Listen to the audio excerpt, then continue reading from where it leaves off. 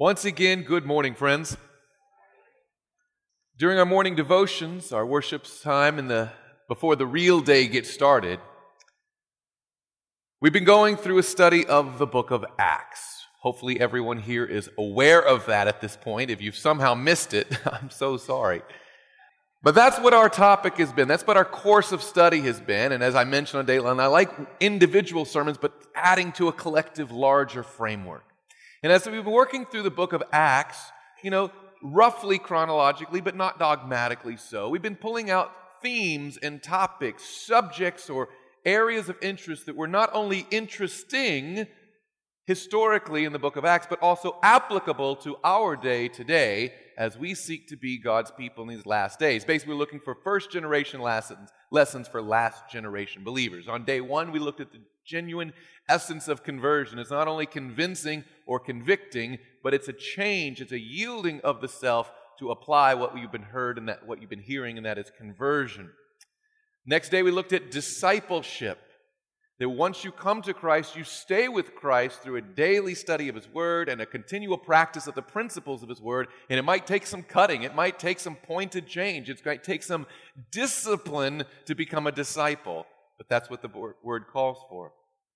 The next day, we looked at the idea of benevolence, doing good for others as an evidence of Christian character to being developed within us. There is a spirit of liberality and free giving and generosity for others in their time of need in the early church. And we need to see a revival of that in the last day church.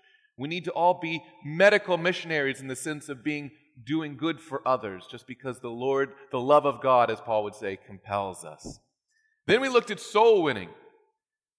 The church of Antioch was built on lay members going out and spreading the word of God, and this work will not be finished until the lay members join with the church workers, and we each become ministers and messengers of God's three angels' messages in these last days. And then yesterday we looked at how the early church leaders worked through some very difficult doctrinal issues. In Acts chapter 15, we saw the issue of circumcision and the Judaizers, and how the spirit of prophecy and a study of God's Word and the order of the church helped resolve what in any other way would seem insurmountable. But God is good. He's greater than our problems, and we can trust Him if we follow His Word and keep His ways. This morning's message is entitled, Cutting Timothy. After Acts chapter 15, we run headlong into Acts chapter 16. And that's where our study comes from today. But before we do any study of God's Word, of course, let's begin with a word of prayer. Dear Heavenly Father, again we come to you this morning so thankful for life at all. And Lord, on this day of our lives, we get to be here at camp meeting, together in the morning, studying your word and expecting great things, for you are indeed a great God. Lord, I would ask right now that you would bless our time together, that you would forgive my sins or any other sins here that represented, that you would let us be clean and have pure minds and sharp thinking and soft hearts to receive what your word has for us today. For we pray it in Jesus' name. Amen. Acts chapter 16. Let's go there together, if we would. We've outlined how there was a struggle leading up to this point in our study so far, that there was a group of people who would always roam around and hassle and heckle and even hunt the Apostle Paul, and even Peter got heckled from the crowd for his work among the Gentiles. And Acts chapter 15 was the culmination of those disputes, and we studied that yesterday. So now we're going to move past that and go to Acts chapter 16, and it opens rather abruptly with our introduction to a young man named Timothy. Acts chapter 16, starting with verse 1. Then he came to Derbe and Lystra. And behold, a certain disciple was there, named Timothy, the son of a certain Jewish woman who believed, but his father was Greek. It says behold in the sense of like, oh, and look, there was Timothy. And you could get the impression, because his name has not been mentioned anywhere in the book of Acts, and all of a sudden, oh, there's Timothy. Where did this guy come from? Who is he? Well, it tells us a little bit about him right there in verse 2.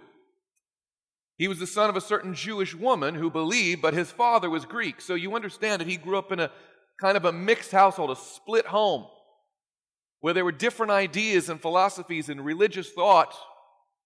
His mother was Jewish, father was Greek, but at some point his mother converted, so she's a Christian Jew with a Greek father. An interesting mix, I would imagine. It says he was, verse 2, he was well spoken of by the brethren who were at Lystra and Iconium. It says, and Paul wanted to have him go on with him. And he took him and circumcised him because of the Jews who were in that region, for they all knew that his father was Greek. And as they went through the cities, they delivered to them the decrees to keep, which were determined by the apostles and elders at Jerusalem. So the churches were strengthened in the faith and increased in number daily. We have 5 verses introducing us to Timothy. And one of the things that's striking to me at this is by verse 3, he's circumcised. It's a very abrupt entrance, and right away we know very little about him. Paul wants to take him, has him circumcised, and they're off and going. Doesn't seem like that groundbreaking of a story. But let's go back and study out Timothy, his history with Paul, and what they're doing in Acts chapter 16. First of all, let's note that when we add this testimony of the spirit of prophecy in with the scripture record, we find out that this is not the first encounter that Paul has had with young Timothy. Okay? We need to go back to Acts chapter 14. Acts chapter 14. We mentioned this encounter yesterday, but we're going to review it today and add a little depth. Acts chapter 14, we're going to begin in verse 19. Here, this is where Paul was facing the idolatry at Lystra, and he starts preaching away and gets himself into a bit of trouble. And it says then in verse 19, then Jews from Antioch and Iconium came there. Now, if you go back in the history even further, as we did yesterday, we saw that Paul had already had issues at Iconium and at Antioch from these Jews who wanted to disrupt and disturb and discourage those who were listening to his message. And now they're hunting him even farther as he comes here to Lystra. Then Jews from Antioch and Iconium came there, and having persuaded the multitudes, they stoned Paul and dragged him out of the city, supposing him to be what? Dead. Now, I know this is a kind of common sense thing, but you don't stone someone, and stoning was not a redemptive form of discipline. Right? It's not like a timeout, sit in the corner, a little spanking. It is capital punishment, right? Stoning to death is not something you do by accident. Stoning to death is the whole purpose of the thing, right? So they stoned him, and apparently their work was effective enough that the stoners thought the stonee had died. Supposing him to be dead, they drag him outside the city. So you can imagine the condition of Paul's body at this point. You know, later Paul would reflect on his experiences for the gospel and his sufferings for the cause of Christ, and he would list off stoned and beaten and shipwrecked. I mean, he went through a lot. And this was one of those toughest of occasions. He was beaten literally to the point of death. They drag him out of the city, supposing him to be dead, and then automatically we see in verse 20, however, when the disciples gathered around him, now I don't know the exact sequence, but my mind races. What would the chronology of this event be like? He's preaching. People are stirred up against him. They stone him nearly to death, or basically to death. They drag him outside the city, dump him there, and then the disciples come around and gather around him. So there's a while there where in the city he looks to be dead. Outside the city they leave him for dead. And these disciples come around the body, I assume, to mourn and lament the tragedy they've just, witnessed. But it says in verse 20, however, when the disciples gathered around him, he rose up. My guess is that's not what they were expecting. I have yet to go to a place where I assume the person is dead when the word has gone out that the person has died, say at a viewing or a funeral, and then when I get there, they raise up. The Bible is rather understated in its shock and awe value, but I'm guessing it was not lost on these individuals what a miraculous event this was. However, when the disciples gathered around him, he rose up. And I'm certainly not trying to read too much into Scripture here, but I wonder what would happen if the disciples had not gathered around him.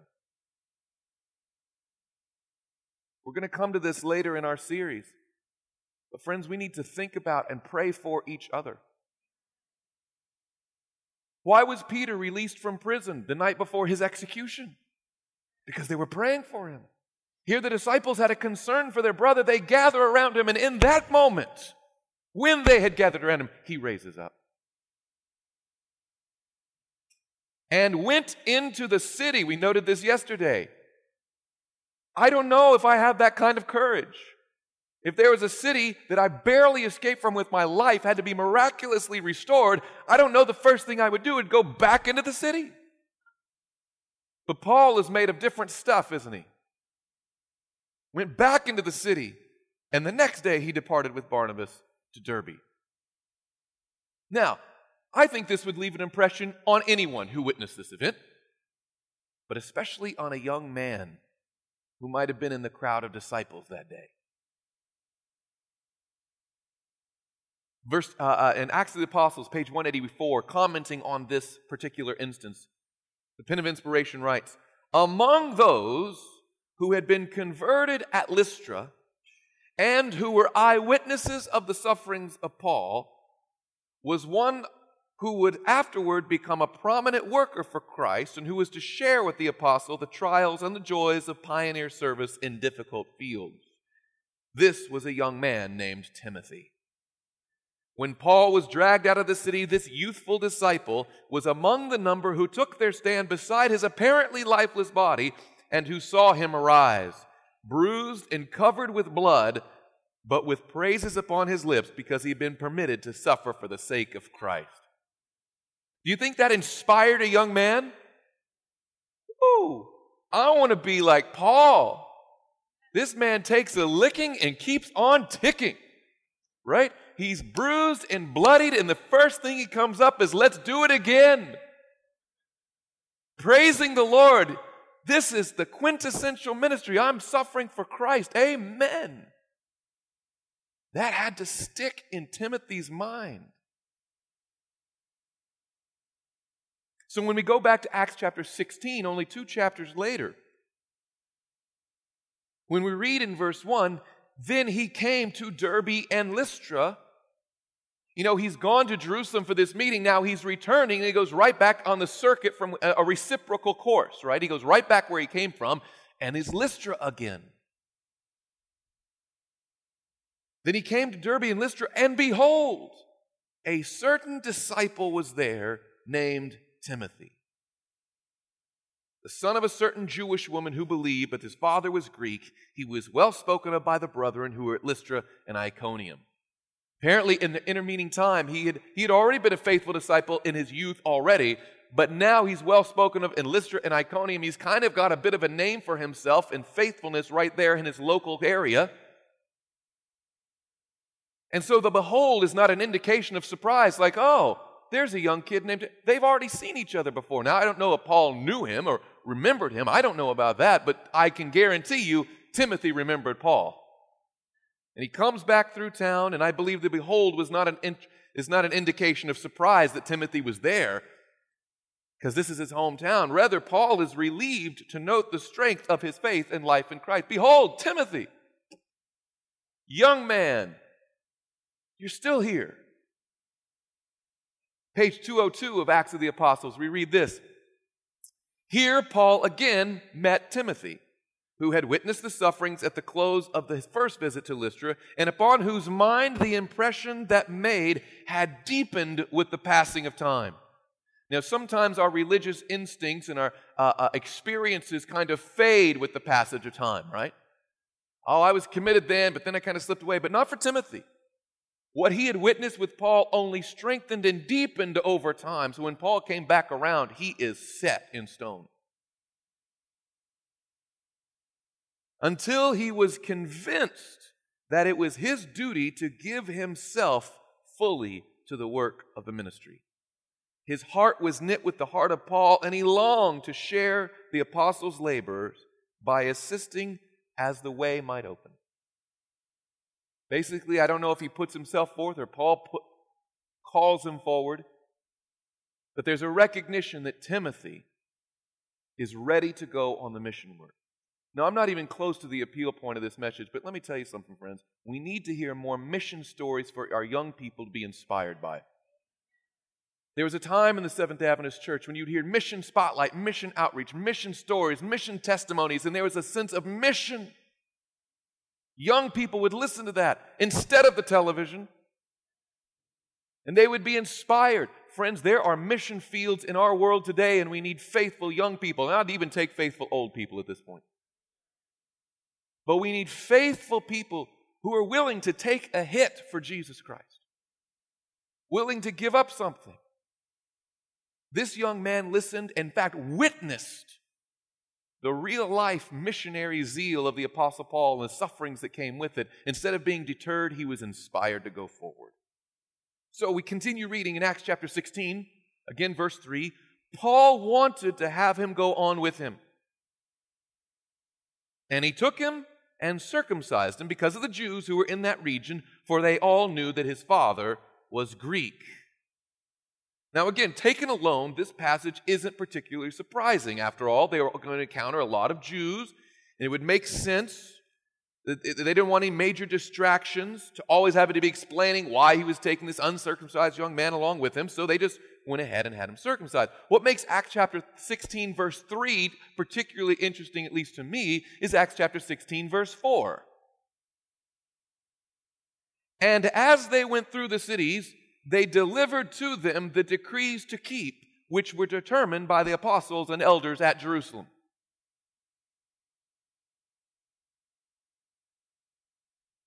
Do you catch at all the irony there? Once we understand what was on that decree that their mission was to carry around to the Gentile converts, right? The rather simple plot that we've seen here in Acts chapter 16, they meet together, I want to go on the journey, let's get you circumcised and go, takes on a new depth.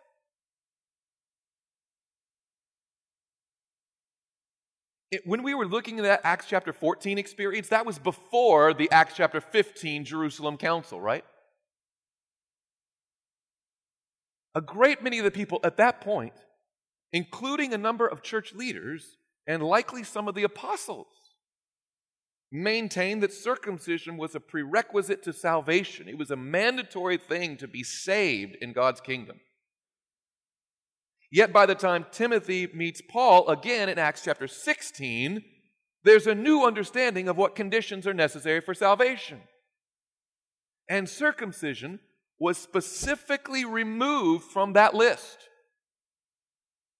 The document Paul and Timothy carried to the Gentile world was the very document that gave Timothy the right not to be circumcised. So why did he do it? I mean, you can imagine here. We chronicled this yesterday, how Paul was heckled and hunted for his contention that you don't have to be circumcised. You can go straight to the gospel message with any man, woman, or child anywhere in the world, and they can accept by faith the righteousness of Christ, and you don't have to become ceremonially Jewish. Those things were done away with or fulfilled in Christ. And it was a hard-fought battle. Peter and Paul basically spoke to this issue, and even Peter himself, you recall, had to be brought to it by the Holy Spirit. We saw that there was no small dispute. It was a big fight. It was a theological battle. But the Holy Spirit prevailed, and at the end of the day, you could say that Paul's position, if you want to use the lingo, won. He prevailed. Though it was the minority position, through the outpouring of the Holy Spirit and a study of the Bible and an understanding of the brethren, they were molded together in one mind, and they wrote a letter that said, here's what was required, and circumcision was specifically left off the list. And Paul comes to young Timothy. He says, you would be a great missionary. And he says, I've always wanted to be a missionary ever since I saw you die and come back to life. Let's go. He says, good idea. Before we go, let's get you circumcised real quick. How's that? What's the nature of, we need to go tell people they don't have to be circumcised. He's like, yeah, let's go. He's like, yeah, real quick, let's circumcise you then. My mind goes as far as like you can imagine him, here, you hold this decree while I do this work, and then we'll go on together. And on the decree, it says he doesn't have to do what he's doing. Why did he do it? Acts of the Apostles, page 204. As a precautionary measure, Paul wisely advised Timothy to be circumcised. Not that God required it, but in order to remove from the minds of the Jews that which might be an objection to Timothy's ministration. Listen to the language. Paul wisely advised. He didn't command. He advised. And it was not because God required it. It wasn't a requirement of God, and it wasn't even a requirement of Paul. It was a recommendation. It was an advisement. But Timothy could decline. She goes on to explain, in his work, Paul was to journey from city to city in many lands, and often he would have opportunity to preach Christ in Jewish synagogues as well as in other places of assembly. If it should be known that one of his companions in labor was uncircumcised, his work might be greatly hindered by the prejudice and bigotry of the Jews. Everywhere the apostle met determined opposition and severe persecution. He desired to bring his Jewish brethren as well as to the Gentiles a knowledge of the gospel, and therefore he sought, so far as was consistent with the faith, to remove every pretext for opposition. It was a pragmatic decision. He wants to be efficient and effective in his work. Yet, goes on to say, while he conceded this much to Jewish prejudice, he believed and taught circumcision or uncircumcision to be nothing and the gospel of Christ everything. He said, I want you to understand what I'm advising you to do has absolutely no inherent value to you or your relationship to God. But I want you to do it anyway.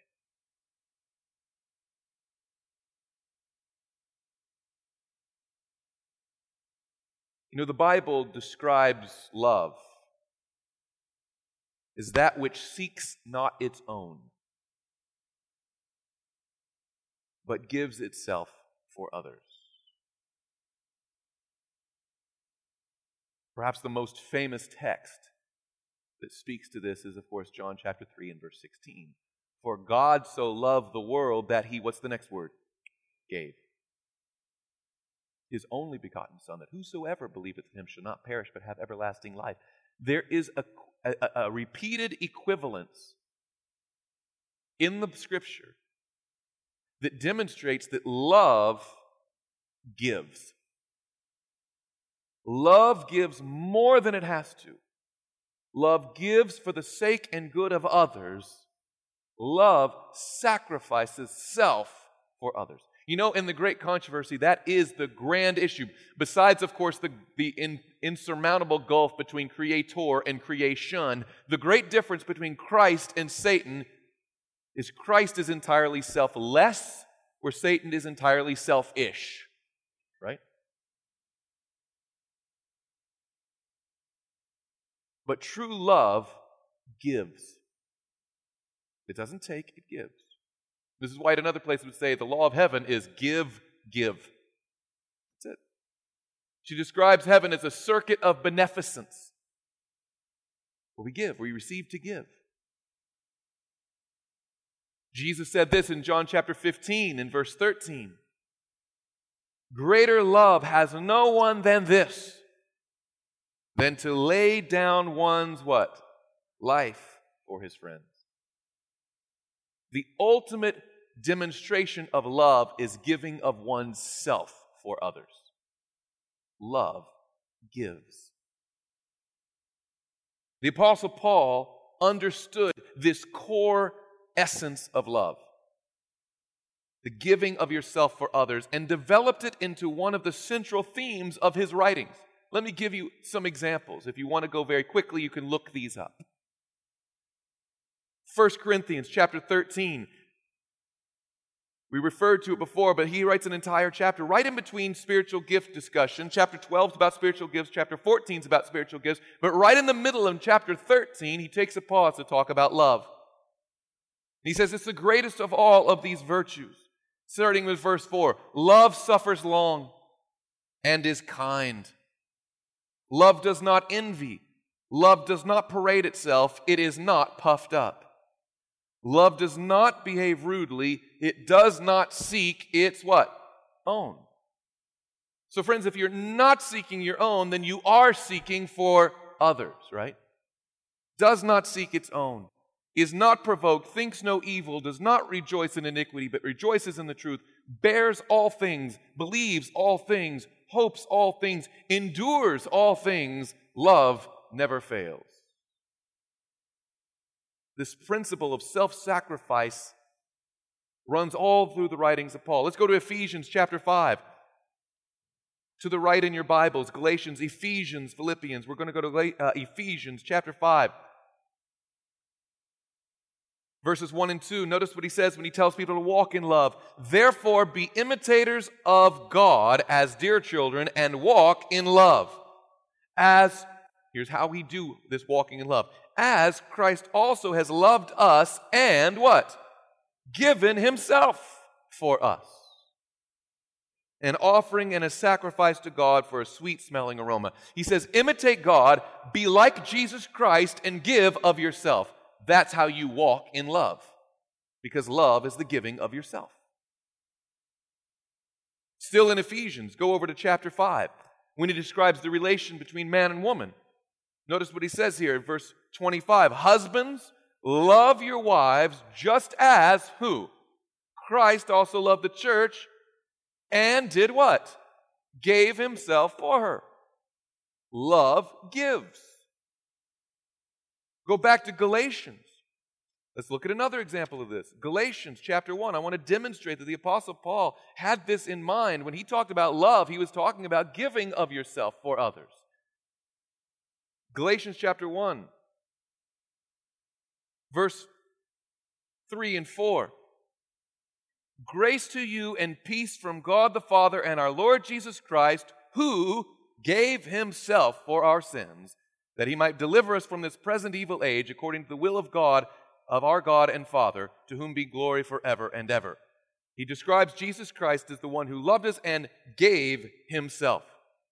Galatians chapter 2, look at verse 20. He says, I have been crucified with Christ. It is no longer I who live, but Christ lives in me. And the life which I now live in the flesh, I live by faith in the Son of God, who loved me and gave himself for me. Do you see this theme running through his writings? Always love gives. 1 Timothy chapter 2. The Apostle Paul again says this in verse 6. We'll start with verse 5. For there is one God and one mediator between God and man, the man Jesus Christ, who gave himself a ransom for all, to be testified in due time. Titus chapter 2. Verses 13 and 14.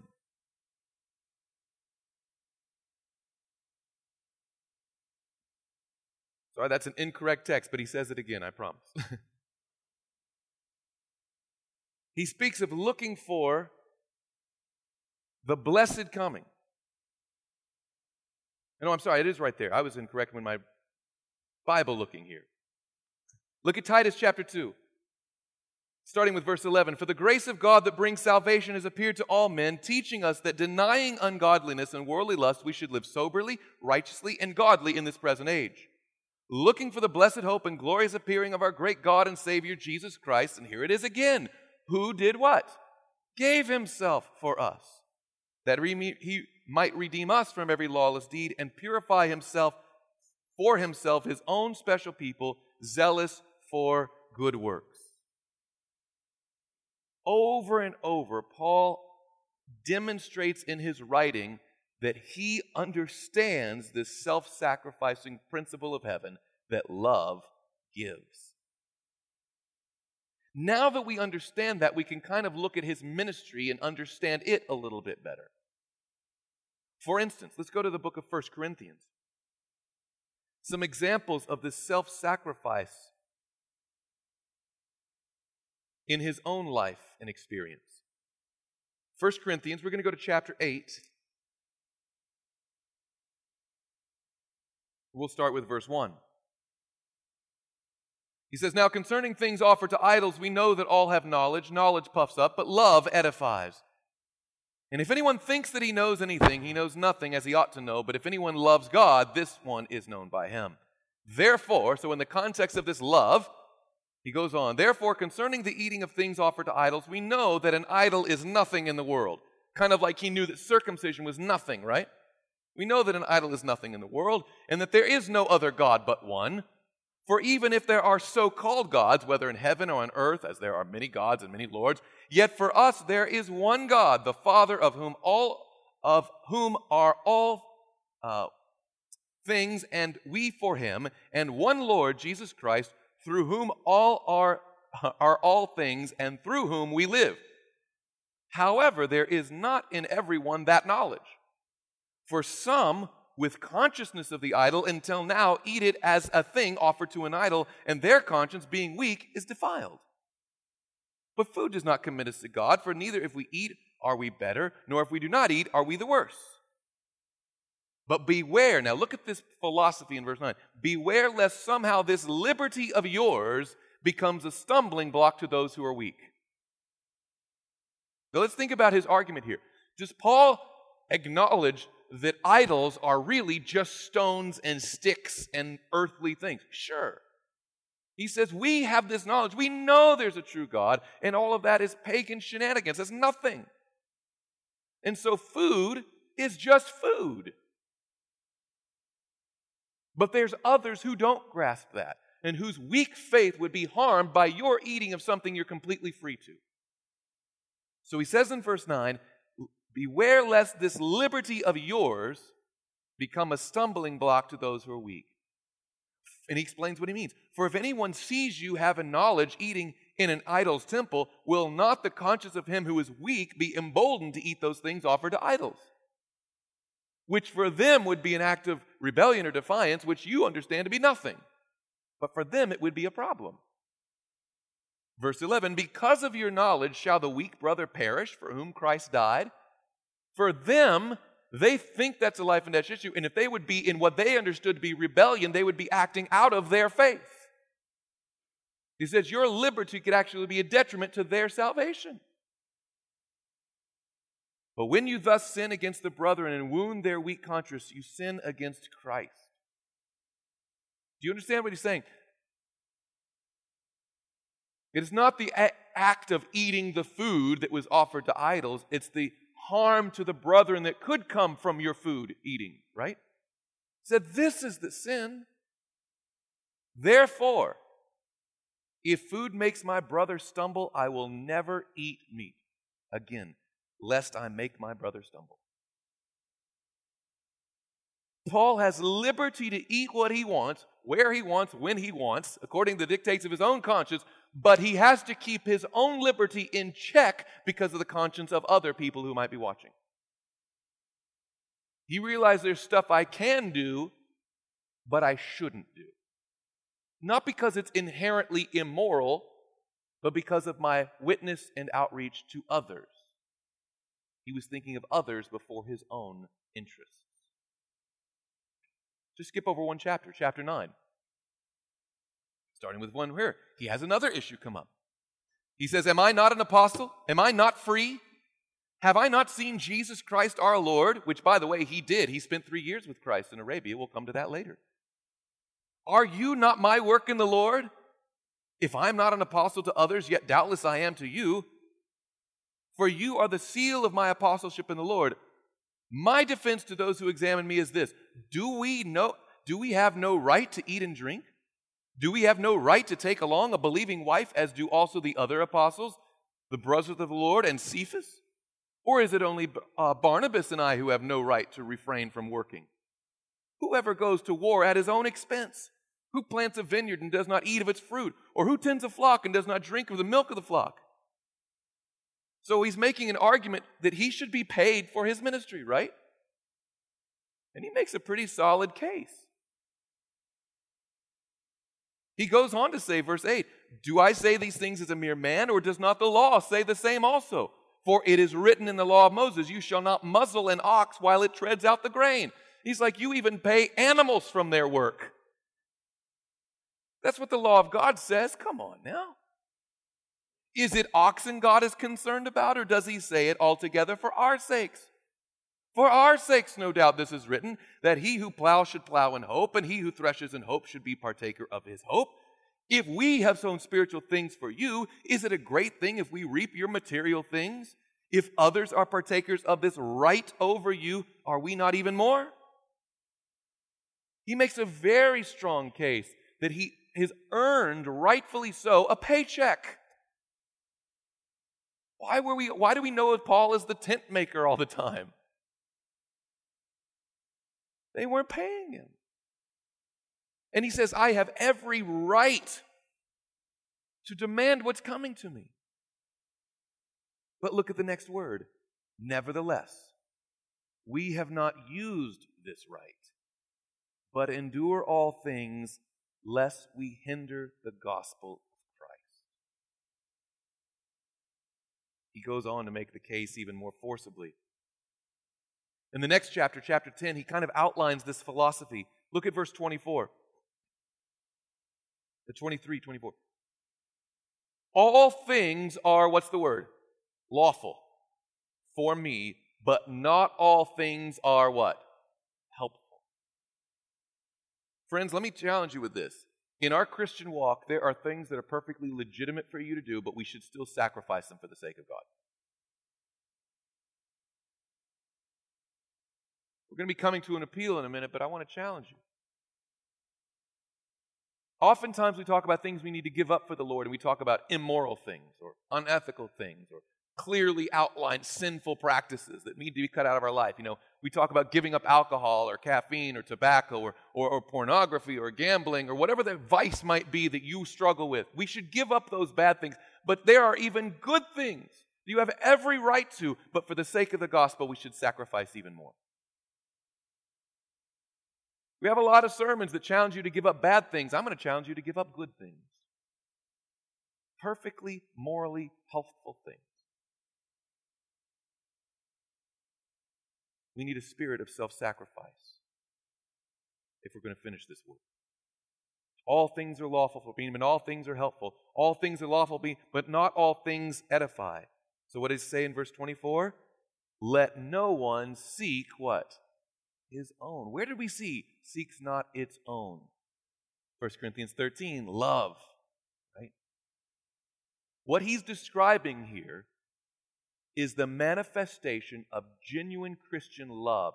And friends, love for Jesus Christ means giving up bad things, but sometimes love for others means giving up even good things. Let no one seek his own, but each one the other's well-being. Of course, Paul's spirit of sacrifice was merely a shadow or a reflection of the great sacrifice of Jesus Christ. What example did Jesus lay for us? Friends, when he came down to this earth, did he give up bad things or did he give up good things? He gave up the greatest things of all, right? And it talks about how it cost him something. It cost heaven something to send Jesus. The same Apostle Paul would speak of the sacrifice in Christ in monetary terms even. Acts chapter 2, verse 28, Paul describes the church of God which he purchased with his own blood. It cost him something. 1 Corinthians 6, verses 19 and 20. He says, you are not your own, for you were bought at a price. In Ephesians 1:14, he refers to believers as God's, quote, purchased possession. It cost him something. Then he makes the appeal in Philippians chapter 2, verses 5 through 8. Let this mind be in you, which was also where? In Christ Jesus. And he describes what that mindset is. Who being in the form of God did not consider it robbery to be equal with God, but made himself of no reputation. Taking the form of a bondservant and coming in the likeness of man. And being found in appearance as a man, he humbled himself and became obedient to the point of death, even the death of the cross. Desire of Ages, page 439.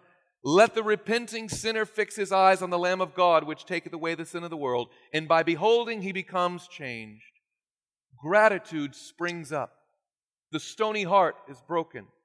A tide of love sweeps into the soul. Looking unto Jesus, we shall be ashamed of our coldness, our lethargy, our self-seeking. We shall be willing to be anything or nothing so that we may do heart service for the Master. We shall rejoice to bear the cross after Jesus, to endure trial, shame, or persecution for his dear sake. When I read that statement, it kind of hit me like a ton of bricks. We shall be willing to be anything or nothing.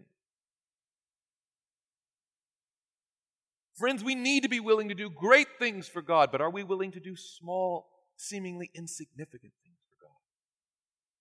What if God wants you to be, from all intents and purposes, from all outward appearances, just nothing? Would you be okay with that? Would you be willing to sacrifice a life of influence and greatness for what you consider to be nothing if that's what would make the work go forward best? That's a tough call. Review and Herald, May 15, 1888. When Christ is looked to as the great exemplar, then we will seek to catch his spirit and to imitate his example. As we see his love, his humiliation for us, the same spirit of self-denial and sacrifice for others' good will be kindled in our hearts. Beholding Jesus by the eye of faith, we shall be changed in the same image from glory to glory, even as by the Spirit of the Lord. Review and Herald, November 21, 1878. Self-denial is a mark of Christianity. To offer to God gifts that have cost us something, a sacrifice that we shall ask him to use to advance his cause on the earth, will be pleasing to him. The Savior will accept the free will offerings of everyone, from the oldest to the youngest. Even small children may participate in this work and enjoy the privilege of bringing their little offerings. So let's talk about the practical application of our study this morning. Timothy had every right to stubbornly claim his right not to be circumcised. He could assert his freedom in the gospel, his liberty in Jesus, and refuse the unnecessary and painful rite of circumcision. Friends, this is the point I want to drive home. Timothy was circumcised not for his own salvation, but for the salvation of others. Have you ever noticed that? Friends, we're not saved by good works, but we are saved for good works. Our good works were never designed to be our own salvation, but they were designed to be salvation for someone else. Timothy was circumcised not for his own salvation, but for the salvation of others. This study has convicted me that we need a generation of Seventh-day Adventists less focused on their rights as Christians and more focused on their responsibilities as Christians. Less focused on where do I stand, what do I get, what can I do, instead, what can I do for? What might I have to give up so that you can go further in your walk with Christ? How can I reach more people through self-sacrifice? I want you to think about this question. I've been wrestling with it. What in your life could you surrender for the sake of others? And I'm not talking about, again, giving up alcohol or tobacco or some other addiction or some. Obviously, let me be clear. We should all give up bad things, right?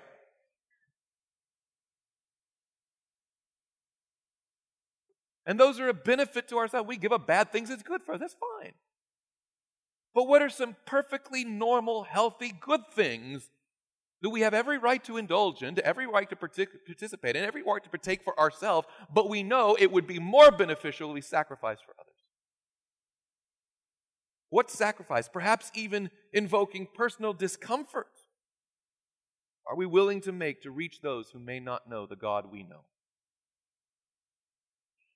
Let's think about time. Let's get a little bit practical, can we, this morning? Friends, I believe that the Lord wants every member of the Seventh-day Adventist Church to be giving a Bible study to someone who does not know this truth. And that takes time. Now, it's one thing, and I'm not taking these things down at all, but you put on a health expo. Praise the Lord, by the way, for the Pathways to Health and those type of events. Amen? It's one thing to do that. And it usually lasts one day. Or it might take a lot of preparation and executes. Or to pass out glow tracts, we should be doing those types of things. Be sharing our faith. That's good. But what happens if you share the glow tract? They come to the health expo, they read the glow tract, and they say, I'd like Bible studies. First of all, we say amen, right? Second of all, we don't say, let me go get the pastor. You pull out your Google Calendar, when do we start? Now that's going to take time. But I would challenge yourself. I would challenge you to challenge yourself. Lord, help me find in my schedule time to win souls. It might take an hour or two a week. Devote, say 2 hours a week. You know, that's drive time to get there, the time to do the study, and the time to come back, right? Give me one Bible study and make the time. Help me sacrifice the time. You could do the same thing with the ministry of attendance we talked about the other night too, with prayer meeting and Sabbath school. Lord, help me to get up early. Help me to make this a priority. Help me to give of the time I have every right to spend on myself, but help me spend it for someone else.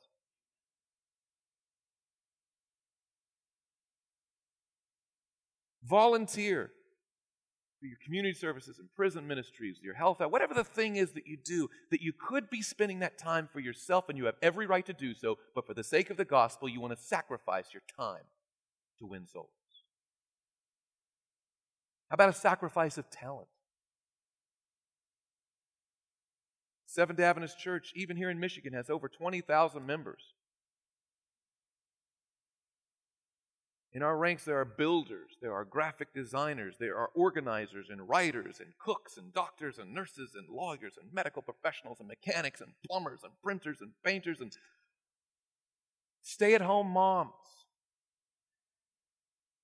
We've all got talents that could be used somehow for Jesus Christ. And we could have every right to demand high payment for those services. But what if we could take our talent and give it to Jesus?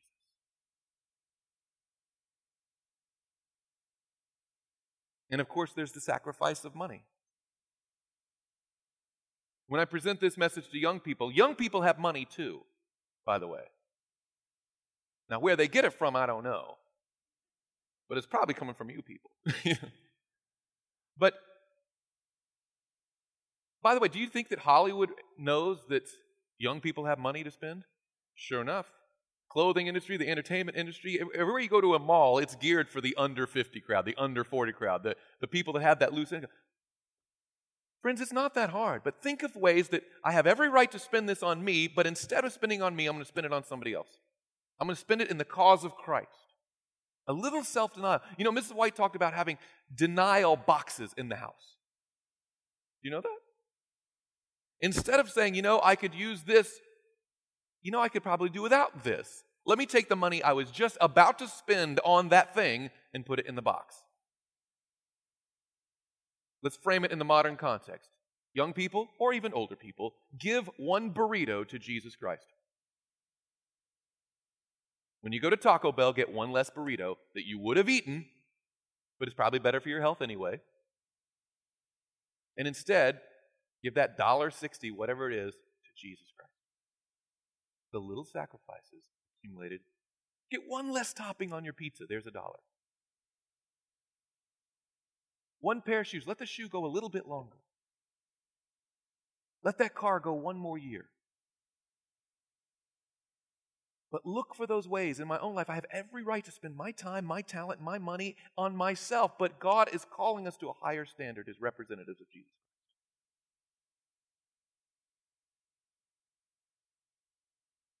There's going to be a strong appeal for giving this coming weekend. And I'm not trying to step on any toes. I'm just trying to, prepare the soil. But I checked with the conference treasurer,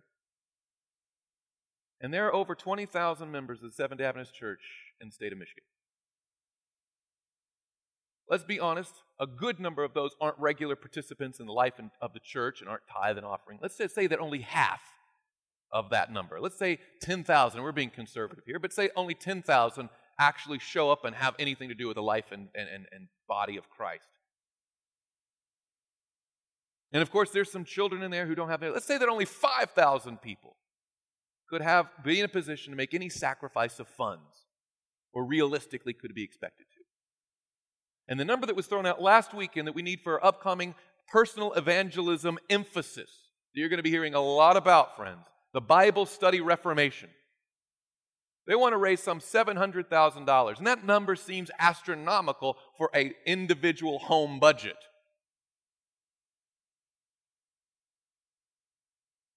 But if 5,000 people in the course of 1 year gave $140 apiece, that's $700,000. That is completely doable in this day and age. Right? I know it sounds a little bit just wild and far-fetched to say, but we should be able to raise $1 million like that. We should. And it shouldn't take, though we should have inspiring appeals, we should demonstrate the need, but it shouldn't take begging and pleading. It should come from within. We need a generation of remnant Bible-believing Christians who say, Lord, here's my time, here's my talent, and yes, here is my money. Put it to use for Jesus Christ. And that wouldn't leave you in a position of being a pauper and out on the... No, it's not. You and the Lord know your budget. You and the Lord know your situation of time and talent. You know what you have to offer. And what I'm asking you to do is to prayerfully consider, Lord, how can you use me to win more for you?